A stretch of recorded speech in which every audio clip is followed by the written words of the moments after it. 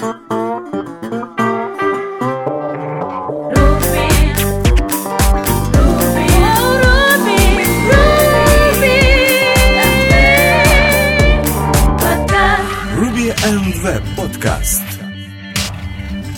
Добрый день, дорогие слушатели!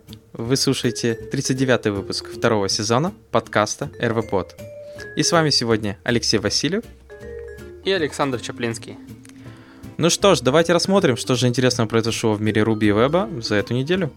Поехали! Ну и первая стандартная новость, как всегда, релизы чего-либо. И на этот раз, на этой неделе, произошел релиз рельсы 3.2.21, 4.0.12 и 4.1.8. Релиз в основном, опять же, затрагивает, как и прошлый был, точнее, должны обновляться те, кто хостится на Heroku или через рельсу проксирует статические файлы. В данном случае фикс, опять же, направлен на то, что специально сформированным запросом можно проверить, что файл есть на файловой системе, но это максимум. Считать файл невозможно. Поэтому, как я сказал, у тех, кто Heroku или так далее, следует обновиться. Но у тех, кого нет, я думаю, особо спешить не нужно. Ну и сразу вторая новость. Это в блоге Fastly вышел такой небольшой блог-пост о том, как ускорять рельсу, а именно первая часть, которая рассказывается про...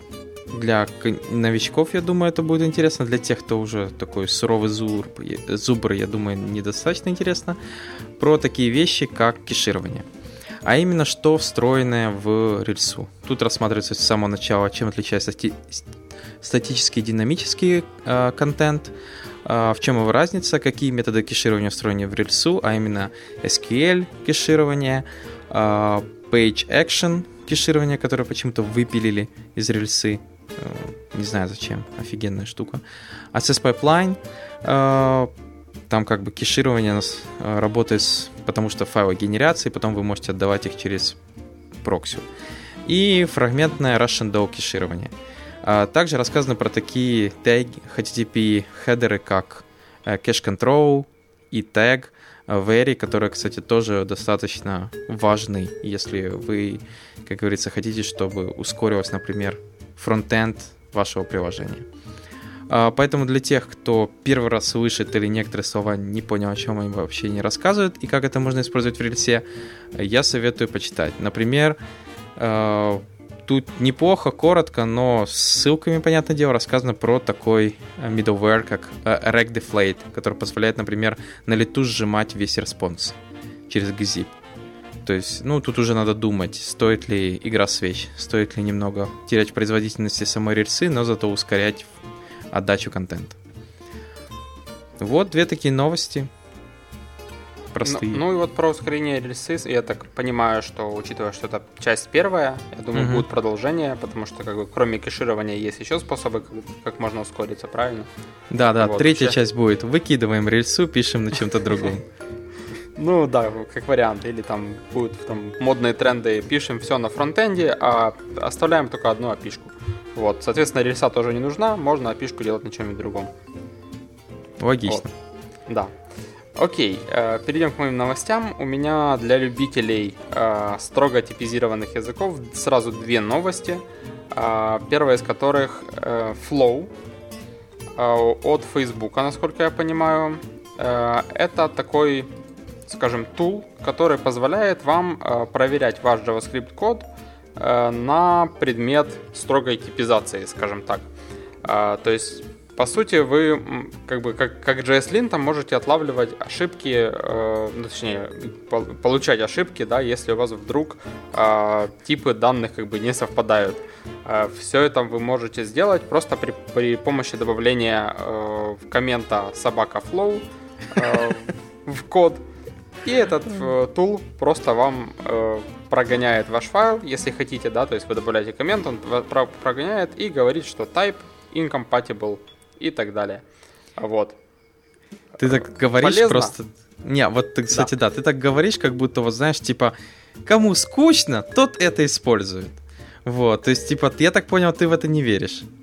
Или как? То, что кто-то будет этим пользоваться?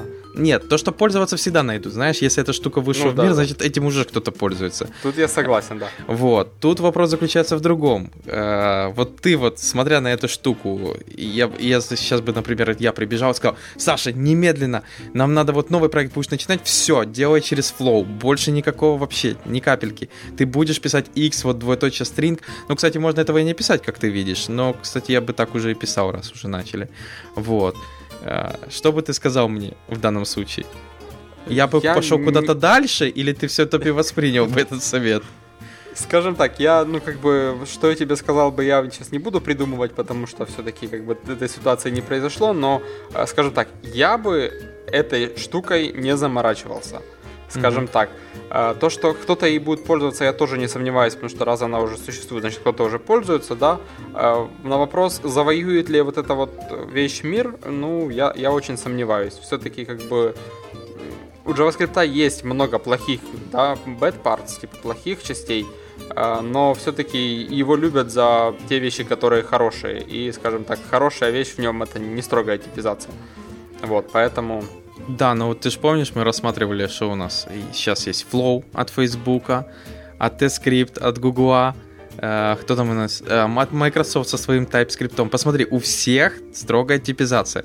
Со всех они вот щелей лезет эта строгая типизация в JavaScript. Может, они пытаются просто bad parts пофиксить как раз строгой типизацией? Ну, одной строгой типизации они там не обойдутся, это 100%, если говорить о JavaScript. Но на самом деле я просто как-то в последнее время... Ну, то есть меня, скажем так, JavaScript такой, как он есть, он меня устраивает. То есть он свою, работу делает, да? Из него можно лепить, там, не знаю, язык со строгой типизацией, из него можно лепить Ruby-like язык, из него можно делать какую-то функциональщину, да?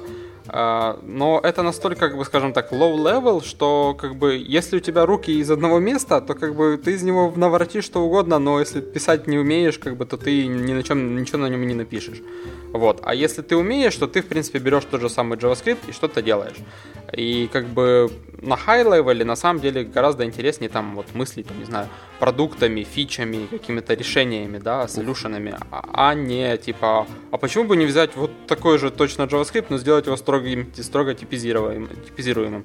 Вдруг после этого попрет, я не знаю что. Ну, вот я, честно говоря, этого не понимаю.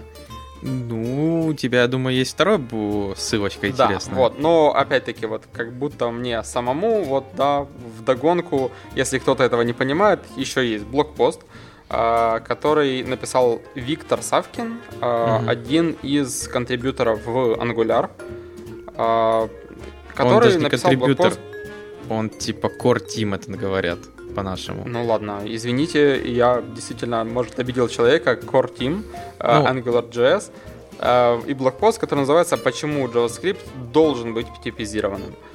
Если честно, опять-таки, блогпост, я думаю, довольно-таки с аргументами и довольно-таки грамотно написан, но у меня такое ощущение, что вот все плюсы, да, это просто потому, что статически типизированные языки, они крутые. Вот. И если бы у JavaScript было то же самое, он бы тоже был крутым. Я думаю, тут, кстати, такой блогпост. Я сначала тоже думал, что тут специфическое что-то под JavaScript пойдет, но потом я сел, перечитал его и думал, что смотри, тут JavaScript, напиши Ruby, и выйдет такой же блогпост. Ну, то есть, Documentation for Humans and Machines. Ты такой, ну, логично, Вот. То есть, типа, он подходит ко всему. Хотя, что нам мешает не строго типизированно документировать? Ну, показывают, конечно, на примерах, что это так круто, ты можешь написать интерфейс, сказать, что вот этот метод там boolean только и все, и и если ты начнешь это использовать, он будет падать, понимаешь? Ну, вот. Да. Ну, и тут же, опять-таки, он упоминает и AT-скрипт, и Flow тот же самый, и TypeScript, и он очень excited по поводу того, что вот уже столько этих технологий приходит, что скоро они изменят мир и сделают JavaScript типизированным. Жалко, как ты сказал, наверное, все бэд-парты это не пофиксит, знаешь, они там... Окей, он строго типизированным. Окей, но он все равно плохо работает. Но он строго типизированный. Ну, все равно. Ну да, ладно. Ну да, то есть, скажем так, строгая типизация уж точно многие проблемы самого JavaScript не пофиксятся. Ну хотя, я думаю, да, такие вещи, как массив плюс массив превращается в пустую строку, может и пофикситься. Это такая непонятная штука.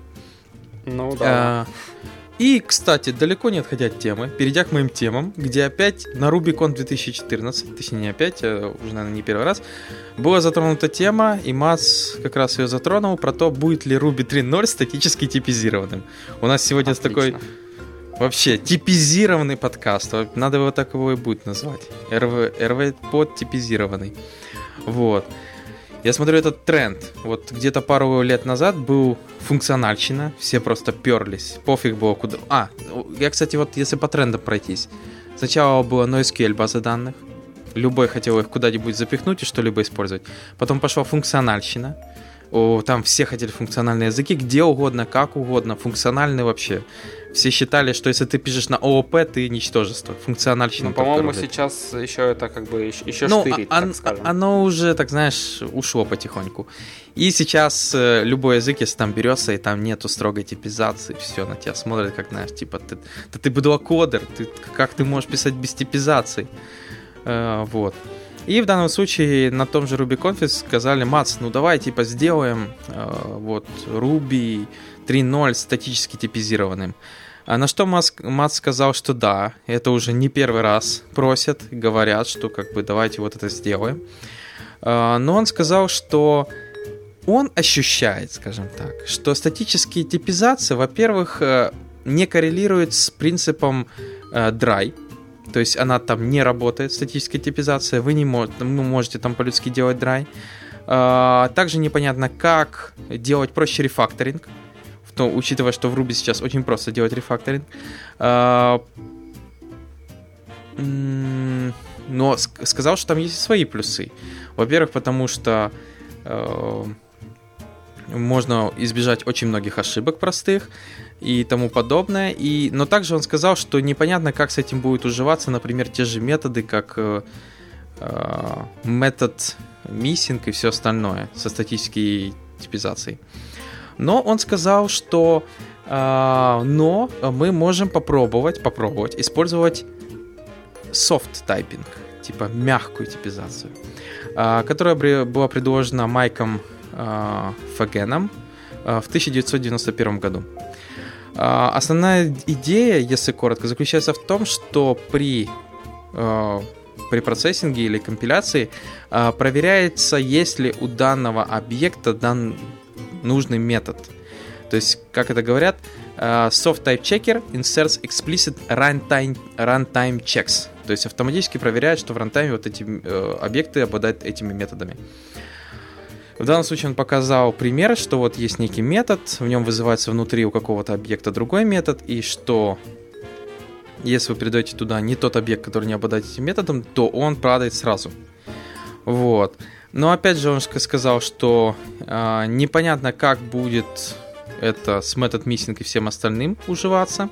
То есть тут еще очень много надо продумать перед тем, как это пытаться воплотить. Ну и что он сказал? Что да, возможно в Ruby 3.0 как идея может появиться type-checking, но не static, а именно soft. И как он сказал, исторически на RubyConf все идеи, которые очень часто озвучиваются, из них только 30% доживают до продакшена. Поэтому как бы все круто, но время покажет. Тем более Мат же главный, он может в конце сказать: не хочу я это в Ruby видеть. И все.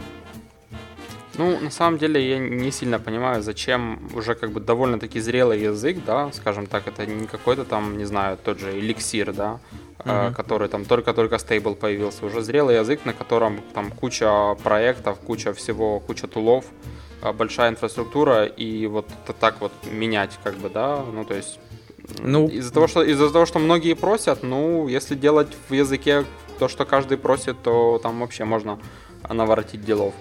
Но... Ну, можно вспомнить историю Python. Как бы там тоже можно вспомнить, язык был, инфраструктура, была и есть сейчас, но как бы, вот тебе теперь у тебя есть 2 Python. Ну, да. То есть Ruby может быть, поэтому, я думаю, боятся, что если 3 и появится, почему он говорит soft typing, что, возможно, если даже он будет, он не должен сломать предыдущие типа экземпляры, иначе это будет, я думаю, полный хапуй. То есть да. Ruby 2 просто будет жить себе отдельным форком, и ее никогда не закроют. А теперь перейдем к более еще лучшим новостям. На том же RubyConf Кейичи Сасада, один из основных, скажем так, core разработчиков Ruby, он в основном работает с garbage коллектором. И еще на Еврокод 2013 он рассказывал, как будет отлично проимпровлен garbage коллектор, что они сейчас его пытаются сделать, итеративно улучшить. И вот начиная наконец-то с версии 2.2 появится еще новый Generation garbage коллектор, который еще лучше, еще быстрее и вообще самый еще круче. GCED, как его называют. Основные плюсы. Во-первых, понятное дело, Keyword Argument Speedup. Они ускорили его чуть ли не в 15 раз. Они ускорили вот это Keyword Arguments работу настолько быстро, что на 10 миллионов колов их некоторые функции с 17 секунд на 2.1, которые работают, сейчас отрабатывают только на 2.2 1 секунду. Вот так. Нехило так. Да, это первое. Второе. Наконец-то Ruby в 2.2 будет чистить символы. Проблема была во всех Ruby, что символы не чистились garbage коллектором. То есть они сохранялись в памяти и жили там до тех пор, пока не рестартовался сервер. То есть чем больше у вас генерировалось в коде символов, тем было хуже, потому что они просто нагромождались. 2.2 наконец-то научился их чистить. И это просто вау. И еще одна отличная новость, это то, что вот этот как раз новый garbage коллектор, во-первых, он улучшил работу minor garbage collection pause, они стали меньше и эффективнее. И основной major collection, который работает, он все еще, понятное дело, не быстрый, но он работает быстрее. То есть теперь вот эта проблема stop the road, она меньше, потому что он эти промежутки уменьшили они. Скажем так, по цифрам garbage collector стал настолько крут, что GC-пауза уменьшилась с 16 миллисекунд до 3 миллисекунд. То есть они улучшили garbage collector работу и stop the word в 500%. Отлично. То есть, и как сказал Кейичи Сасада, не верьте мне, берите head, компилируйте и пробуйте. То есть он говорит, что достаточно очень неплохую работу провели, и 2.2 будет одной из лучших Ruby. Неудивительно, что рельса, которая тоже там 5 или какая, ожидается, что ей надо будет минимум 2, 2.2. То есть они типа меньше уже даже не будут воспринимать. И я думаю, знаешь, как по статической типизации все это фигня по сравнению с вот этой новостью, что Ruby становится еще быстрее и круче, и они еще хотят там JIT-компиляцию к нему добавить, еще быстрее его сделать. То есть то, что они его импровят. И в конце концов придет время, когда будут уже, хотя и сейчас уже такого нету, но когда кто-то придет и скажет, что Ruby медленный, и ты ему покажешь бенчмарк и скажешь, где он медленный? Вы просто не умеете его готовить. На самом деле уже аж хочется попробовать, да, и Ruby импровится, и 2.2 там обещают мега ускоренный, и рельса там будет мега ускорена, прям золотые времена впереди. Ага, только половина гемов еще где-то полгода будет дотягивать до нужных версий. Да, это будет еще, но тем не менее, как бы... Вечно вот эта проблема, типа, сейчас я обновлю, 20 еще 30 тысяч гемов не могут обновиться в моем гемфайл-локе. Так, хорошо. Давай дальше. Окей, едем дальше. И у меня первая из следующих 2 новостей. Это блог-пост в блоге Semaphore App. Это такой CI, в котором рассказано, как все-таки начать разрабатывать на Meteor.js. Как мы знаем, это такой фреймворк для Node.js, для того, чтобы можно было писать на JavaScript и клиент-сайт, и сервер-сайт, и все это работало с MongoDB. Рассказано довольно-таки грамотно, в том плане, что TDD, да, то есть все как тестируется, как пишется. В итоге, начало было очень таким многообещающим, рассказано было и про Жасмин, и про Моку, про то, как вообще писать тесты и так далее, как тестировать JavaScript. Но потом в итоге автор написал To-Do MVC, чем меня немножко, конечно, разочаровал. Ну да ладно. Главное, что для тех, кто хочет или мечтает разобраться с Meteor и написать хоть какое-то свое первое приложение, да, с использованием MongoDB, Node.js и на JavaScript, вот, в принципе, неплохой блокпост для того, чтобы, так сказать, getting started. Я могу от себя немного добавить. Я с Meteor работаю всего лишь 2 недели, поэтому слушатели, которые сейчас смогут меня слышать потом, мое мнение, могут меня закидать гнилыми помидорами, но что я скажу?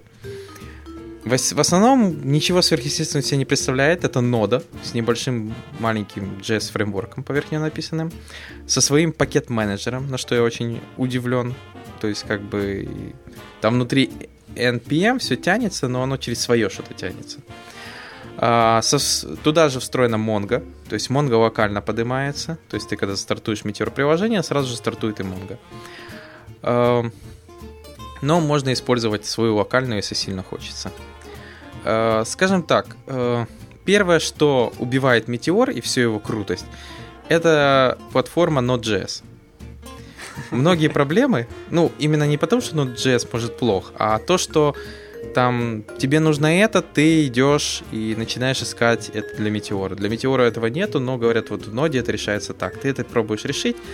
Для ноды это работает, а вот в кейсе Meteor это работает только через еще дополнительных 2-3, прибить надо 2 палки. Вот 2 палки прибил, держится. Вот это проблема первая, которую я заметил в Meteor. То есть иногда многие, я, кстати, заметил, особенно Stack Overflow читая, это вообще просто жесть. Когда люди пишут на Meteor, то есть у тебя же и сервер-сайт, и клиент-сайт один язык. И какая разница? Я пишу код, он должен выполняться.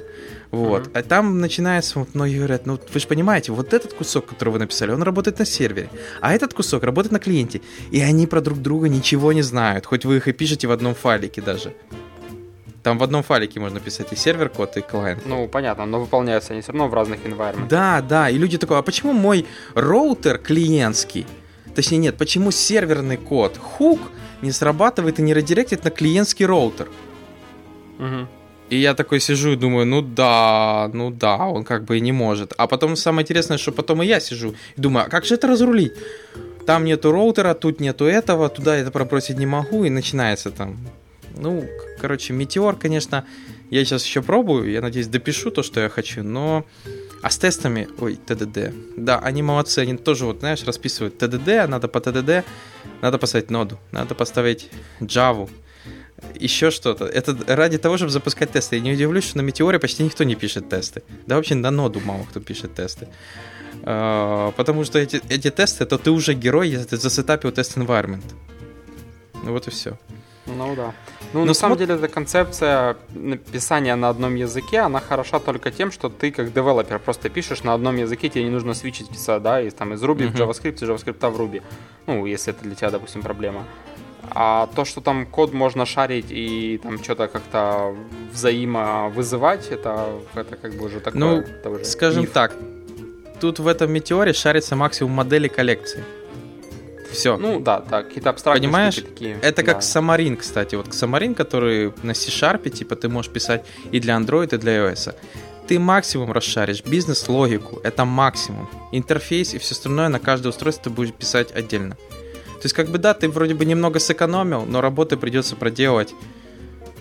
Я не знаю, сколько надо сделать этих приложений, чтобы понять, что ты теперь сделаешь намного круче, быстрее, чем если делать 2 нативных отдельно.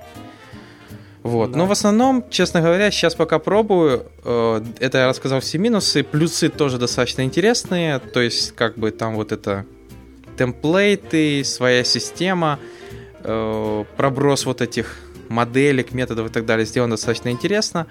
Скажем так, на сегодняшний момент продакшн не знаю, но какие-нибудь быстрые демки на нем налобать, показать рабочий вариант чего-либо, Это, кстати, очень даже неплохая штука. Или просто вот надо быстро приложение сделать. Ты же для этого рельсу, чтобы не разворачивать, развернул метеоры вперед. Там за 10-20 минут действительно вот тот же To-Do MVC наклепаешь.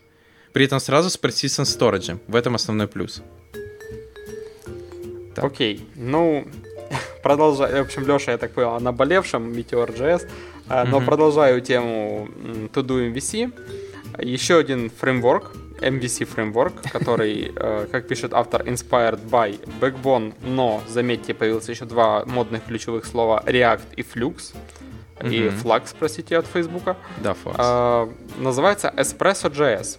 Я сначала, когда прочитал, подумал, ну, вроде же уже был какой-то там Espresso, а потом оказалось, нет, это другие какие-то были Espresso, что-то там, но Espresso.js еще не было. В общем, фреймворк, как говорит автор, да, как бы вдохновлен React и Flux. Скажем так, от Flux тут практически ничего нет, и от React, в принципе, тоже, за исключением того, что вы, в принципе, просто эти подходы можете использовать при написании своего JavaScript кода. Ну, то есть, фреймворк вам как бы в этом ничем не мешает. В принципе, как не мешают и все остальные фреймворки, и как бы спокойно с бэкбоном тоже эти подходы тоже можно использовать. Ну да ладно. Чем примечателен этот фреймворк конкретно? Тем, что он мега маленький. Как написано в документации, всего лишь 500 линий кода, даже меньше, вот, и всего 3 килобайта он экзипнутый. Вот, у него нет зависимости, то есть ни jQuery, ни underscore, ничего подобного. Вот. Ну и он поддерживается только современными браузерами, то есть не ниже IE10. Вот. Но в принципе можно как бы заставить работать при помощи всяких там шимов, да, полифилов. Вот. Что могу сказать вообще, глядя вот на API-шку, похож на такой очень-очень урезанный бэкбон. То есть тут есть тоже контроллеры коллекции модели. Есть дополнительная такая штука, как лист и event emitter, да, но в принципе ивенты есть практически в любом фреймворке, да, и Angular там ивенты может там через скопы пробрасывать, и Backbone в принципе тоже там типа ивенты пробрасывает вверх-вниз по дереву контроллеров там или view, в принципе без проблем. Вот, ну как бы, скажем так, не такое разнообразие методов у тех же коллекций и моделей, да, как у Backbone. Ну, это, в принципе, понятно, фреймворк-то маленький. Вот. Скажем так, автор, ну, опять-таки, сравнивая с Backbone его, потому что все-таки довольно-таки похожая API-шка, если все-таки за Backbone стоит такое имя, как Джереми Эшкинас, да, тот, который создатель CoffeeScript, тот, который там создатель Backbone, Underscore, и у него там куча всяких, ну, довольно известный парень, вот, то здесь, как бы, скажем так, автор не настолько известен, скажем так. А я хотел, ты сказал такое имя Джереми Эшкинс, я хотел сказать, кто? Ну ладно. Ну это же не какая-то суперзвезда с Дома 2. Нет, но он довольно-таки, ну, известен в том плане, что вот я когда книгу по CoffeeScript написал, он откомментил, ну, естественно, я там использовал как бы официальную документацию из CoffeeScript, ну, цитировал, потому что как бы лучше, чем English speaker, как бы о каких-то фичах не скажет, а я, естественно, лучше тем более не скажу. Вот, поэтому я цитировал. И он, кстати, каким-то образом на нее наткнулся, хотя книга просто, там, не знаю, в гите лежит, я там кастомный домен разве что купил. И он сказал, что немножко все-таки по-скотски копировать документацию и выдавать ее за свою книгу. В Твиттере написал. И я после этого смотрю, а у меня так нормально пошло посещений, как бы за день буквально там несколько тысяч, типа, чтения книги. Думаю, ничего себе, это кто меня так затвитил? Смотрю переходы с Твиттера. А потом, когда прочитал твит, я немножко так расстроился. Ну, потом подумал, ладно. Все-таки плохая популярность, это тоже популярность. Ну да. Плохой пиар, как говорится. Да, плохой пиар. Вот. Но тем не менее, я как бы все-таки считаю Джереми Эшкинаса серьезным таким чуваком, довольно классным, молодец, и столько всего полезного сделал для комьюнити, в принципе, и вообще он довольно-таки, несмотря на свои выражения, довольно-таки вежливый парень. Вот. Что касается автора вот данного фреймворка, скажем так, ну, вообще неизвестный чувак. Вот, судя по GitHub, активности в фреймворке тоже там немного, то есть там буквально 2 исьюза, да, то есть кто-то там пользовался, и у него возникли исьюзы, и то первый из них о том, что документация не респонсив и плохо читается на мобильном, а второй исьюз, я уже не помню о чем, но тоже что-то такое, чисто какой-то вопрос, и все. Вот, то есть странно, но пока никакого контрибьюшена извне нету, ну, в принципе, как бы оно и понятно. Как бы при наличии тех же кейвордов типа React и Flux, как бы второй бэкбон особо никому не нужен. Ну, я смотрю, он тут еще немного, типа, как написано, inspired by React. Скажем так, ну, что тут от React? Он, типа, рендер определяет в этих методах, и в них, типа, ноды выплевывает. И там еще, честно говоря, и вот эти куски data-ref, это... да-да, вот, это ну, как бы вот этот view, да, layer, который это просто дом-нода, и вот эти дата-атрибуты, которые ты указываешь, имя контроллера и метод, который нужно вызвать, вообще как-то еще кусок ангуляра напоминает. Ну вот тоже мне почему-то как бы это... Ну, React может, но у React не дата-атрибут. Ну, такое. В любом случае, может, кому-то подойдет. Достаточно интересно смотрится подход. Да, перейдем к следующему блогпосту. В блоге Кода Климат вышел статья о том, как делать тайп-чекинг для Ruby. Я же говорю, у нас сегодня такой типизированный подкаст. Я же говорю, это тренд. Не знаю, какого года, может, уходящего, может, который будет. Хотя, я думаю, это еще только начинается. Вот. Пока... еще, кстати, докер. Как я мог забыть? Докер тренд. Да, докер. Докер у нас, вот, например, на некоторых проектах Docker Auto-Think. Все в докере делают. Чуваки там скоро разрабатывать будут. Через докер я еще не знаю, что они будут делать. Вот. В данном случае, вернемся к блогпосту. В данном случае рассказывается про то, как, если все-таки вы хотите, чтобы ваш любимый Ruby был с типами, есть некий гем, который называется Ruby Type Checker, RTC. В основном его основная задача это то, что вы через аннотации вы описываете классы, методы, объекты и описываете, что какие блоки или типы они между собой общаются, принимают и другое. В данном случае на примерах тут показывают, например, что вот атрибут accessor, некий title, он имеет тип string. Некий метод, например, он принимает хэш и возвращает обязательно объект, некий пост. Основной плюс этого всего, понятное дело, что когда вы начинаете использовать гем с вот этими аннотациями, RTC-аннотациями, при вызове с неверными типами, то есть использовании неверной типизации вот этих объектов с этими функциями, методами, вы получаете четкие ошибки с красивым объяснением, что RTC Type Mismatch Exception, где пишется, что ожидается получить такой-то объект, но мы в это время получаем другой объект. Скажем так, я думаю, вот такое решение подходит тем, кто всегда хотел Ruby строго типизированный. Вот. Пишите себе, пожалуйста, и не надо в Ruby добавлять типизацию. Ну, хотя, если, как я сказал, она будет опциональная на выбор, то есть ты ее или включил, или выключил, почему бы нет? Вот. Но гем достаточно смотрится хорошо. То есть, если вы хотите улучшить, скажем так, уменьшить количество ошибок через вот это, как у нас говорят, типизацию, увеличить документативность, можно так сказать, вашего кода через вот эти аннотации, то используйте спокойно, по-моему, даже неплохая штука. Ну, или можно, как я, узнать, проверить, попробовать и поставить галочку, что теперь я знаю, что есть такая штука для Ruby.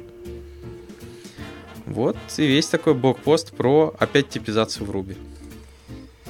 Хорошо, ладно, отойдем от строгой типизации и вообще типизации в языках программирования. Поговорим о новых языках программирования. У нас еще одна монетка в копилочку по производных от JavaScript. Называется Spiderlang. Поверх JavaScript. Можно так. Поверх JavaScript. Поверх, ладно, да. Производный это типа тот, который от него пошел, но он как бы от него не ушел. Да. Согласен. Ну, надстройка над JavaScript. Spider. Уже как бы такое название многообещающее, кажется, должно быть что-то крутое. Spider-Man. Вот, ну как бы, как говорится на сайте, на официальном, что взяты лучшие идеи из Swift, Python, C-Sharp и, внимание, CoffeeScript. Скажем так, вот CoffeeScript я, по-моему, здесь увидел меньше всего. Ну, то есть он логично должен быть похож на JavaScript, правильно? Рейнджи тут взяты из этого. Я заметил по рейнджам. И да, for. Range, И точно. for. И for, но for, скажем так, for, честно говоря, у всех. Да, ни в одном же. CoffeeScript такой, поэтому... ну, на самом деле, из CoffeeScript здесь вот нету, как мне кажется, основного, да, это вот упрощенного синтаксиса. Этих вот скобок, да, то есть там, конечно, табуляция, да, но нету вот кучи вот этих вот ненужных вещей, скобок, точек с запятой и так далее. Вот, это в Spider Language присутствует. То есть от этого никуда не денетесь. Вот, всякие там сокращения, типа вместо дыса собака, это тоже как бы отсутствует. Вот, и в принципе вары, хотя не совсем понятно, тут как бы код safety написано, что все как бы не в глобальном скопе вызывается и работает, но тем не менее вары есть. То есть вы когда объявляете переменные какие-то локальные, вам все равно var нужно использовать.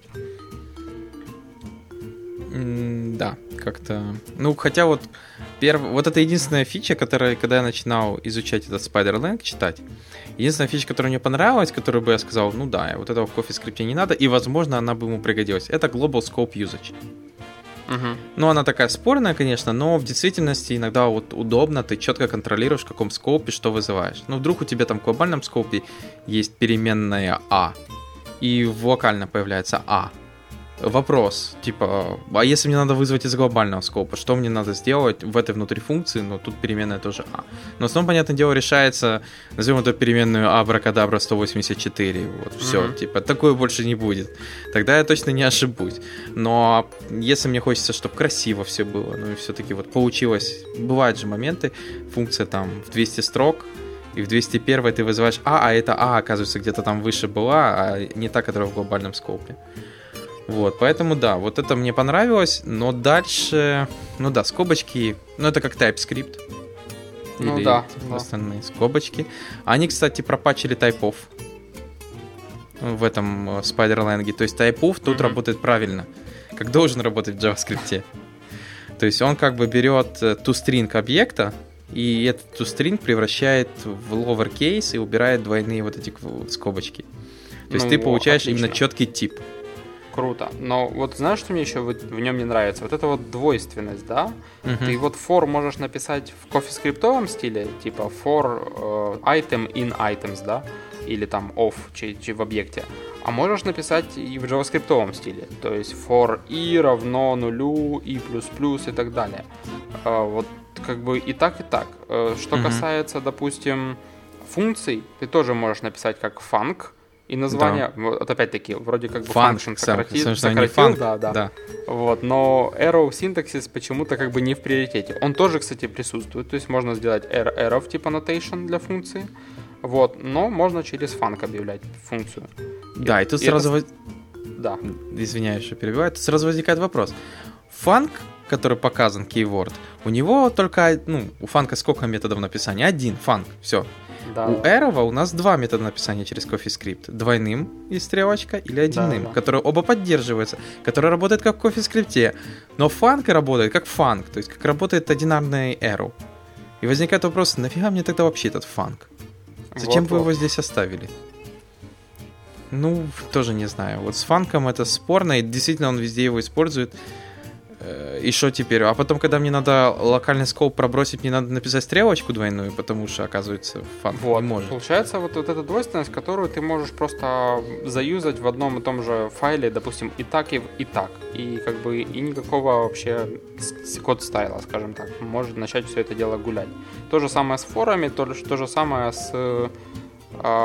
еще мне не понравилось, что есть extend, да, то есть есть наследование, inheritance, но тем не менее как бы классов нету. То есть ты говоришь func child extends parent. То есть ты как бы экстендишь функцию. Оно и понятно, ты как бы, у тебя класс это и есть как бы функция, да, ну, в итоге. Но как бы все-таки класс, он уже как-то привычнее был. Ну, вообще, да. Учитывая, что и в TypeScript, и в CoffeeScript это класс. И в JavaScript это будет класс. Ну да, подход странный, конечно, но он, как пишет, это still work in progress. Поэтому смотрим пока что, но не знаю. Я, может, просто слишком много пишу на кофе. Название. Да, я, возможно, просто слишком много пишу на кофе. У него, например, супер. У тебя есть функция. То есть у тебя extend от функции, которая экстендится от другой функции, у которой вызывается метод от этой функции, в которой вызывается супер, точка, эта же функция. Так, а в кофе, например, ты просто пишешь супер, открываешь кавычки. Ты как бы уже и так понятно, что ты вызываешь супер. Понятное дело, какой супер ты вызываешь. Ты вызываешь супер от этой функции, которую ты только что переписал. Ну, окей. Как бы не будем флеймить, может это будет фикситься, и все остальное, язык все-таки новый. Как бы, может, можно ишу написать, типа, что за бред. Что за бред вообще вся идея? На самом деле, как бы мы вот так вот придираемся, но на самом деле, Леша, возьми, да и напиши свой язык программирования. Не каждый это может сделать. Вот. Действительно, давай появится еще один. Сколько у нас уже есть языков программирования? Знаешь, человек за жизнь, если жизнь потратить, наверное, все не выучит, а тут как бы давай еще. Я согласен 100%. Но в основном, что интересно, как ты говоришь, проект, по крайней мере, живой, и ишузов тут просто навались. Ну, то есть, как бы, люди все-таки, людям нравится, значит, все отлично. Ну, посмотрим.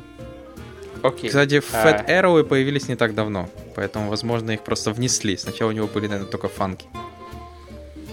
Ну, ладно, может он немножко почитает документацию CoffeeScript и еще больше привнесет оттуда. А потом язык. Джереми Элкин скажет: я не понял, кто скомпипастил мой CoffeeScript и добавил 2 только функции, сказал, что это новый язык. Так, хорошо. Окей, едем дальше. И еще у меня из новостей небольшой сервис, называется typegenius.com, адрес, который позволяет вам подобрать как бы хорошо гармонирующие шрифты для заголовков и для основного текста на основе того, как они используются на других сайтах. То есть вы заходите на главный, то есть сервис довольно простой. Я думаю, что они там даже что-то напарсили, у них есть какие-то данные, да, по которым они вытягивают эти вот best матчи. Вы выбираете один шрифт, после чего нажимаете матч, и на основании там других сайтов он подбирает вот этот шрифт, который вы были в качестве для заголовков, он подбирает, какой шрифт хорошо подойдет для основного текста. И дальше там есть вариации. Этот шрифт в качестве основного текста, он подбирает, какой из шрифтов хорошо подойдет для заголовков. Все это уже используется на реальных сайтах, поэтому сервис, по идее, гарантированно вам подскажет действительно хорошие результаты, хорошие матчи. Вот. Для тех, кто выбирает шрифты для своего нового проекта, это, по-моему, неплохой тул для того, чтобы начать и подобрать что-нибудь стоящее.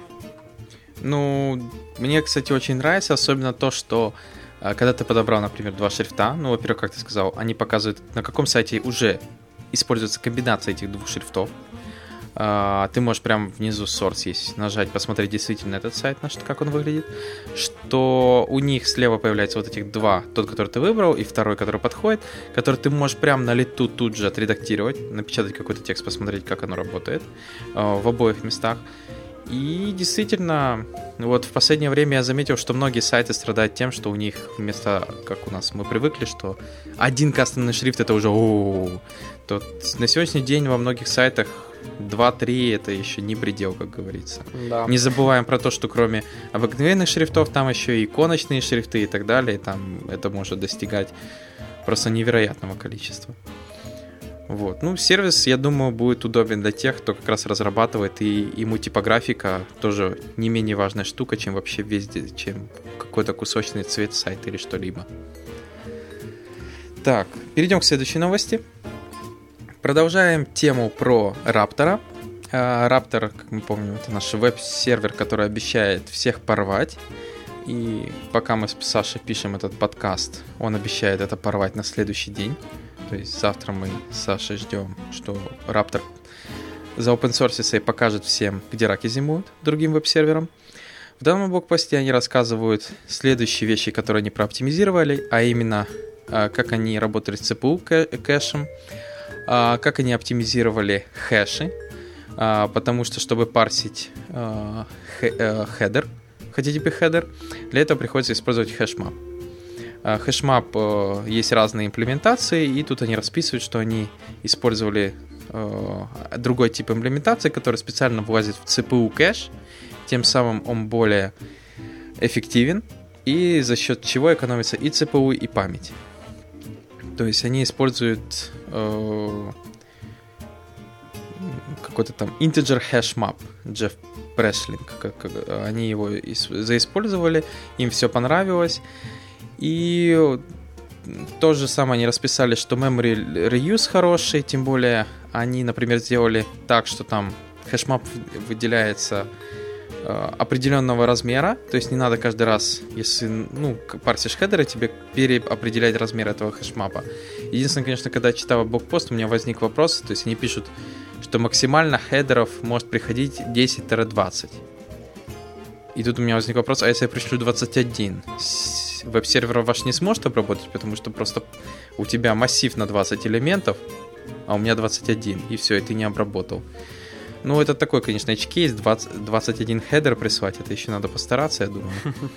Вот. Сочинить такое, это, конечно. Вот. Но действительно достаточно интересно, как они все это разрабатывают, как они прекалькулируют вот это и переиспользуют эти хэшмапы. Опять же, CPU L1 кэш, все это как происходит, турбо кэш. У них, тем более не забываем, у них еще внутри кеширующий чуть ли не как варниш сервер внутри. Ну, все, что могли, закешировали и прооптимизировали, как они пишут. В данном случае, для тех, кому интересны вот эти все киши и вообще алгоритмы, которые можно проводить оптимизации, очень интересно почитать, например, про тот же CPU кэш, каких он уровней бывает и все остальное. Но в основном ждем. Блогпосты уже такие нормальные. Если этот веб-сервис себя оправдает, это будет очень хорошо. То есть нас с тобой ждет не только быстрая рельса, не только быстрая рубя, но еще и быстрый веб-сервер к ней. Ну вообще, под Новый год просто праздник. Да, я надеюсь, что завтра не пропущу этот момент, когда он вот с треском вломится и порвет всех. Надо будет не забыть что-нибудь загуглить, где там анонсы, блогпосты и все такое. Я думаю, мы должны будем быть одними из тех, кто его побенчмаркает. Ну, конечно. У нас как бы есть на чем. Я даже знаю некоторые проекты, которые можно будет спокойно мигрануть, и как бы клиент не заметит еще пару месяцев, что там поменялся веб-сервер. Ну, если только что-то не произойдет страшное. Так, ну, давай дальше. Окей, дальше у меня еще две новости. Первая из которых это блогпост на tutsplus.com о CSS. 7 CSS юнитов, которые вы, наверное, не знали, которых вы, возможно, не знали. Как мы знаем, в принципе, есть в CSS пиксели, да, можно использовать проценты. Ну, я, скажем так, знаю 4 юнита 100%, которые можно использовать. Можно использовать EM, тоже относительные единицы, которые там, скажем так, практически ничем не отличаются от процентов. Есть там отличия, но это такие же относительные единицы. EM — это наследуемся от парента, правильно? EM. Или... EM, да, это от парента. То есть, получается, если я каждый раз говорю, там, написал div, font size 1.2 EM, и вложил 4 дива, то каждый div получается 1.2, 1.2, 1.2, то есть увеличиваться будет font size у каждого вложенного дива. От каждого парента ближайшего. Вот. И есть rem, который relative EM, который наследует там, размер свой, да, то есть это не обязательно применимо к шрифту, это можно задавать и паддинги там в ремах. Он наследует от рутового элемента, которым является HTML тег. Вот, то есть, если мы на HTML навешиваем какой-то там тот же font size, да, там 1.5 EM, то какую бы ты вложенность ни делал, у тебя каждый дочерний элемент будет смотреть в рутовый элемент, что, в принципе, довольно удобно. Не так легко, не так просто зафакапить. Ну да, с EM, я думаю, легче, чем с RAM. Конечно, вот, поэтому я EM не использую. Угу. Вот. А ты, кстати, что тоже, используешь? потому что RAM. И RAM именно. Да. Ну, и проценты, наверное, в определенных местах. Ну, допустим, для ширин, конечно, проценты. То есть ширина, как бы, контейнера. Ну, вообще, как правило, ширины и высоты лучше вообще не указывать. Все должно быть, все должно тянуться, все должно быть гибко. Вот, но для одного контейнера все равно это нужно указать, который в одном месте у тебя потом меняется, и все работает. Вот, ну, там как бы проценты. Хорошо. Вот, но в блокпосте, как оказалось, есть гораздо больше вот этих вот единиц, которые можно задавать размеры. Здесь рассказано о рэмах, о таких единицах, как VH и VW, что означает viewport height и viewport width. Вот. То есть это в зависимости от размера экрана. Точнее, viewport — это видимая область. Да, это размер окна получается, да. Угу. Скрин, да, ты прав. Вот. И как бы... Есть такие штуки, которые называются VMIN и VMAX. Да, допустим, для мобильного телефона мне очень понравилась картинка, что VMIN это минимальная сторона viewport. То есть, скажем так, это не привязано к высоте и ширине, потому что мобильный можно вращать, да, и у тебя высота и ширина местами меняются. То есть это самая маленькая, получается... VMIN, да, это меньшая из сторон. Она может быть либо шириной, либо высотой, в зависимости от того, какая у тебя ориентация девайса, там, landscape или portrait. Вот, ну и, соответственно, VMAX точно так же, да, это самая большая сторона viewport. Вот. То есть, если взять VMIN, это будет маленький квадратик, и VMAX это большой квадратик от телефона. По его ширине и высоте, получается. Да. О, прикольно. А сразу такой вопрос, может, знаешь, на который ты сейчас не сможешь нормально ответить, но вообще, где это можно и как использовать? Да, ты просто это не используешь, вот, и, наверное, поэтому, наверное, вопрос... Я не знаю, Тут возникает вопрос, как это можно использовать. Вот размер элементов в зависимости от VMIN, VMAX. Вообще, да. Тебе нужно, чтобы что-то у тебя в любом случае влазило на экран по высоте или по ширине. Тебе это довольно удобно. Вот, допустим, как вот буквально недавно я игрушку делал, да, мне нужно было, чтобы четко, для мобильного, на вебе, естественно, то есть обычная веб-страничка, на которой там JavaScript что-то рисовалось на канвасе. Нужно было, чтобы на экран это влазило, и, естественно, не было ни больше, ни меньше, потому что должно быть четко по размеру экрана. То, в принципе, вот как раз VMIN, VMAX для этого подходит. Круто.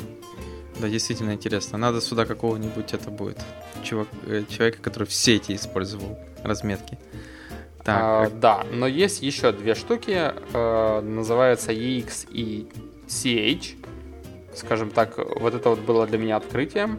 Это Character CH и EX это X-Height, который является равняется размеру текущего фонта. Что? Они как пишут 1/2 of 1 EM, то есть половина одного EM, 0,5 EM. То есть EX это 0,5 EM, если посчитать. Он получается типа... Половина фонта то есть он, как они пишут, lowercase, да, X. Lowercase да. X фонта. То есть берем буковочку X, и это как раз вот высота этой буковочки X, это и есть EX. Да, но, возможно, тоже эта штука довольно полезна для тех, кто, типографикой больше увлекается, у них там есть методы, где это применить, но на самом деле, скажем так, не все это сейчас еще круто работает во всех браузерах. Если посмотреть на KNUse, то саппорт там некоторые из этих единиц еще не очень крутой. Вот даже в VM, да, VH и VW Не везде это еще пока работают, вот, то есть только там модерн браузеры. Вот, ну, на самом деле, опять-таки, если нужно, допустим, какую-то игрушку для iPhone написать, а iPhone, там, допустим, Safari последняя поддерживает эти фичи, то, в принципе, почему бы и нет. Ну да. Ну, достаточно было действительно интересно почитать. Жалко, тут показали, конечно, как оно используется. Единственное, что еще практический пример, типа, а это надо использовать вот тут-то. Потому что вот про Xbox мы его использовали, я знаю теперь, как это использовать можно. А VMin, VMAX, ты посмотрел, прикольно, но... Ну да, ты правильно, кстати, назвал, игрушка. То есть, если мне надо сделать поле, которое на весь скрин, тогда, да, кстати, CSS можно разрулить. А то у меня почему-то в голове всегда JavaScript представлялся, который это тянет. Так, ну и что там последнее? Вот, и напоследочек я оставил, ну, как мне кажется, одна из самых вкусных новостей. Опять-таки блогпост на Tuts Plus, который рассказывает о том, что довольно скоро появится такая штука, которая будет называться Foundation for Apps. Как мы знаем, Foundation — это такой CSS-фреймворк для построения веб-приложений, больше как бы для UI, не больше, а в основном для UI, который в себе сочетает комбинацию как бы CSS-стилей и JavaScript-овых компонентов для вашего интерфейса. Вот. Но Zurb, да, в последнее время очень активно работают над Foundation for Apps. Это такой отдельный от Foundation Framework, отдельный такой как бы тоже tool, да, тоже фреймворк, только он будет называться по-другому и будет, это, естественно, отдельным пакетом идти все дело. Вот. Сейчас на данный момент у них получается 3 тула. Это Ink, который будет называться Foundation for Emails, Foundation for Websites, это всем известный Zurb Foundation. Вот. И вот новый релиз Foundation for Apps, который в себе сочетает такие вещи. Ну, как тут написано, мне, кстати, очень понравилось, что Flat Design такой пришел и забрал у нас все градиенты, забрал там всякие тенюшки и так далее, стал модным трендом, и все стало плоским.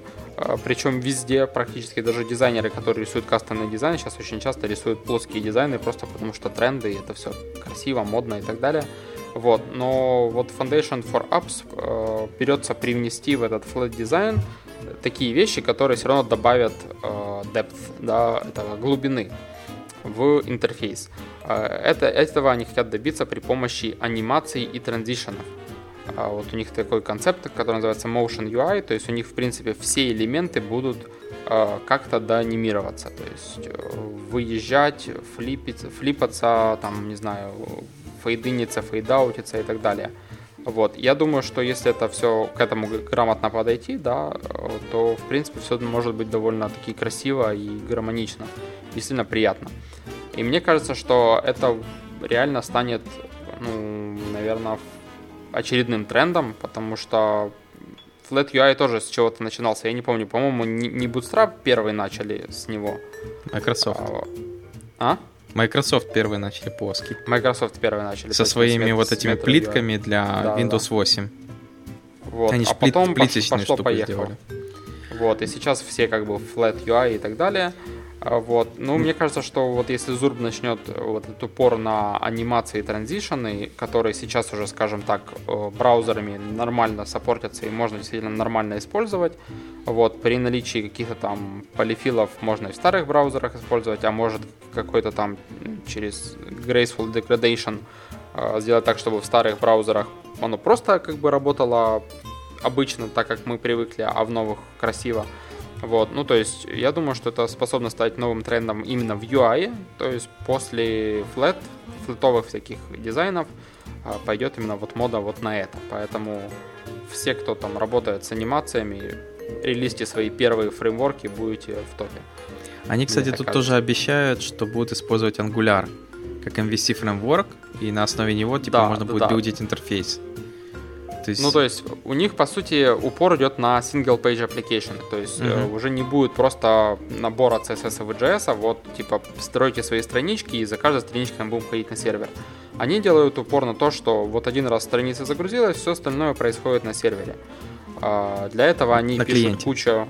на клиенте, да, я уже заговариваюсь. Для этого они создали кучу компонентов, которые на Angular. Кстати, вот непонятно, на каком Angular, вот еще на предыдущем, да, я... Ну, точно на втором. Не на 2.0. Да, ну ты такой, я должен был сказать, ну, точно на втором. Он еще не вышел, а чуваки уже пилят на него.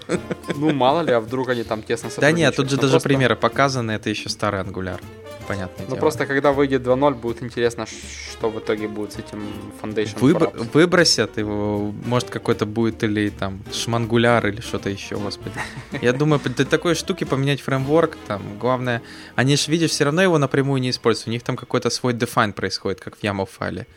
То есть, ну, поменяют они генератор, который этот YAML файл останется, а генератор будет генерить другой код для Angular. Ну, для уже не Angular, а шмангуляра или чего-то еще. Ну, да, в принципе, да. Ну, вот, в общем, у них такой компонентный подход, то есть, опять-таки, веб-компоненты не обошли стороной. Тоже один из следующих трендов. Вот. В принципе, довольно-таки интересная штука. Мне кажется, что, ну, по-любому нужно будет пощупать. Не знаю, как насчет использовать. Я вообще, если честно, противник использования таких вот готовых решений. Типа вот взяли, типа там какой-то уже написанный UI, впилили к себе, а потом ломаем голову, как его кастомизировать и как его передизайнить. Ну, то есть это уже такое наподобие, как с Joomla, да, типа, зачем писать код с нуля, когда можно взять Joomla, наконфигурять, и у тебя будет там веб-сайт, который будет уметь все. Есть куча модулей для Joomla. То же самое UI на Bootstrap или на Foundation полностью. Не, ну, Foundation, например, мне больше нравится, чем Bootstrap, не знаю почему. Ну, просто... Не, он и будет больше нравиться, я уверен, потому что в нем уже будут вот эти анимации, которые будут круто смотреться, я уверен уже, что они будут офигенно смотреться. В Bootstrap этого еще не будет. Но это все равно не будет, ну, как бы, все равно не будет отменять того факта, что это такой себе уже готовый продукт, который, как ты ни крути, но он Foundation. Он не твой стартап, который ты пилишь, да, с нуля и там кастомизируешь каждую детальку, а это все равно Foundation, да, и он все равно такой более-менее будет solid. Что, в принципе, как бы кому как. Кому-то это подходит, для кого-то это не очень. Ну, я думаю, это отличная новость. Посмотрим, конечно, как веб будет подготовлен, что все вокруг приложения, потому что я недавно статью читал, что HTML is not designed for apps. То есть, как бы... Ну, да. Но увидим. Я смотрю, что да, потихоньку веб движется к тому, что просто вот будут у нас действительно скоро хромбуки, что все везде будет в вебе, и все апы будут там. Ну, в принципе, да. На самом деле мы уже как бы давно делаем клиент-сайд приложения, да, которые там раз страницу вгрузил, и все там колбасится внутри. Но, скажем так, вот чего как раз вот им еще пока не хватает, это потому что фреймворки как бы не заботились о том, как вот у тебя перерендеринг будет происходить в основном. То есть у тебя в бэкбоне там коллекция перерендерилась, оно просто прыгнуло, да, у тебя коллекция просто рефрешнулась, и все быстренько перерендерилось. А вот эти ребята позаботились о том, чтобы это все происходило красиво, чтобы все выезжало, транзишны и так далее. Вот если вот в текущие client-side приложения single-page application, да, добавить еще вот это, то будет, ну, мне кажется, реально конфетка. Поэтому я, скажем так, excited, и я думаю, что, в принципе, такой будет kick-ass слегка вот с их стороны, и потом все за ними потянутся. Ну, это знаешь, как это, типа, я сейчас как ребенок перед Новым годом, перед подарками. То есть пообещали и Ruby 2.2, и рельсу более быструю, и вот веб-сервер будет быстро, а тут еще эта штучка, ну вообще, ну не знаю, Дед Мороз, балуешь. Вот, ну увидим действительно, что произойдет. Я думаю, на сегодня это все. Да, спасибо, это что новости на сегодня. Да, спасибо, что слушаете нас, подписывайтесь, пишите комментарии. Будем прислушиваться, общаться и до новых встреч. Пока. Пока.